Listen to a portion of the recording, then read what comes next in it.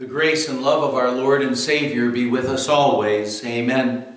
The Word of God we want to consider today is our epistle reading for this past Sunday, the second Sunday of End Times, Last Judgment Sunday. We're looking at 2 Thessalonians chapter 1, verses 5 to 10, where the Apostle Paul wrote, "All this is evidence of that God's judgment is right. And as a result, you will be counted worthy of the kingdom of God for which you are suffering. God is just. He will pay back trouble to those who trouble you and give relief to you who are troubled, and to us as well. This will happen when the Lord Jesus is revealed from heaven in blazing fire with his powerful angels. He will punish those who do not know God and do not obey the gospel of our Lord Jesus. They will be punished with everlasting destruction and shut out from the presence of the Lord and from the majesty of his power. On the day he comes to be glorified in his holy people and to be marveled at among all those who have believed. This includes you because you believed our testimony to you." My dear friends in Christ, the Apostle Paul first went to Thessalonica during his second missionary journey. He would return to that city on his third missionary journey, but Thessalonica, it was a very important city.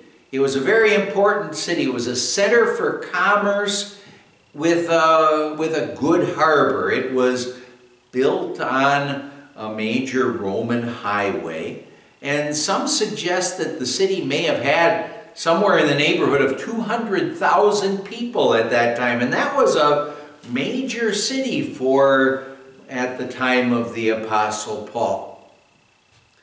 Whatever the population was, this city did have its own Jewish synagogue where Paul began his work, and the Lord did bless Paul's work there at the synagogue. After 3 weeks, there were some Jews, and it says there were many Gentiles who by the grace of God believed Paul's message. The Holy Spirit worked on their hearts and called them to faith and built them up and strengthened them in their faith. That group of believers included many prominent men. And then the tragic thing that happened as a result of that is that there were Jews who became jealous because of the fact that there were so many Gentiles who by the grace of God believed in the promises of God. They became jealous of that fact, and tragically this was a common occurrence when the Apostle Paul went to different places, when there were some Jews and a lot of Gentiles who ended up believing like that.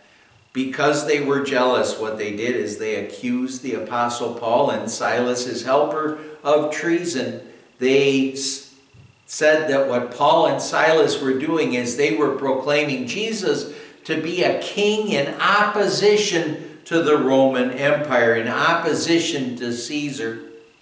And because of those charges, what happened is that the Thessalonians, they had the Apostle Paul flee from Thessalonica that very night. And what they ended up having to do is, Paul went on to Berea, but from Berea he had to flee again because the Thessalonians came after him and stirred up trouble when he went on to Berea as well. It was under these circumstances that the Apostle Paul wrote 1 Thessalonians.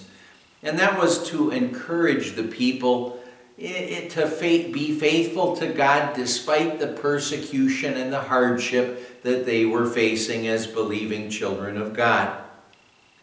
Thanks to God, of course, what happened there is that that young Thessalonian congregation, it survived and even thrived because the Holy Spirit was working in their hearts, did amazing things for them.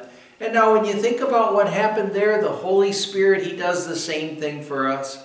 He works on our hearts, and Well, He called us to faith. He made us believing children of God. He builds us up. He strengthens us in the faith. He works to keep us in the faith. And now we, by the grace of God, we are God's holy people who believe His message. And that's all because of the Holy Spirit's working. Oh, in a Peanuts cartoon strip, Linus and Lucy are staring out the window, watching it rain, and their conversation that day went something like this. Lucy said, "Boy, look at it pour. What if it floods the whole world?" Linus replied, "It won't. In Genesis 9, God promised Noah that would never happen again. The sign of that promise is the rainbow." Lucy looked out the window again, and with a big smile on her face, she said, "You've taken a great load off my mind." And to that, Linus responded, "Sound theology has a way of doing that."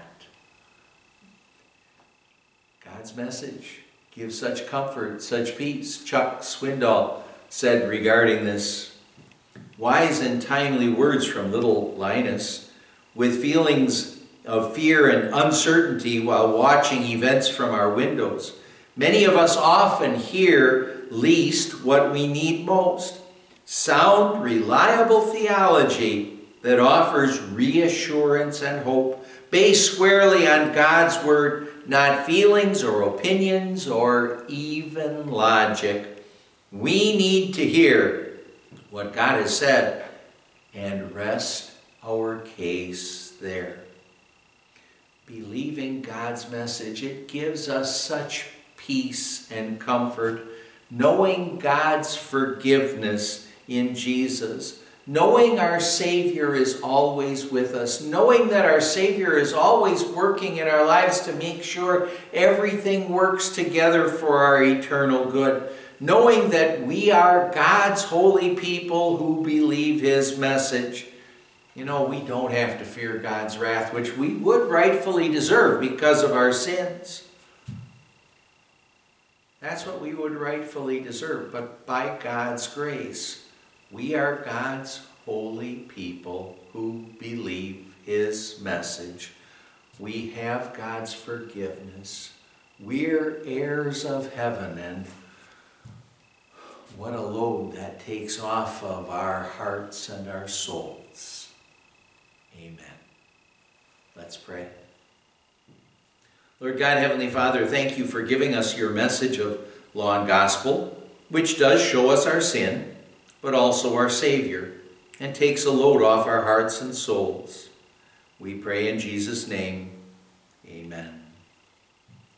The grace of our Lord Jesus Christ and the love of God the Father and the fellowship of the Holy Spirit be with you always. Amen.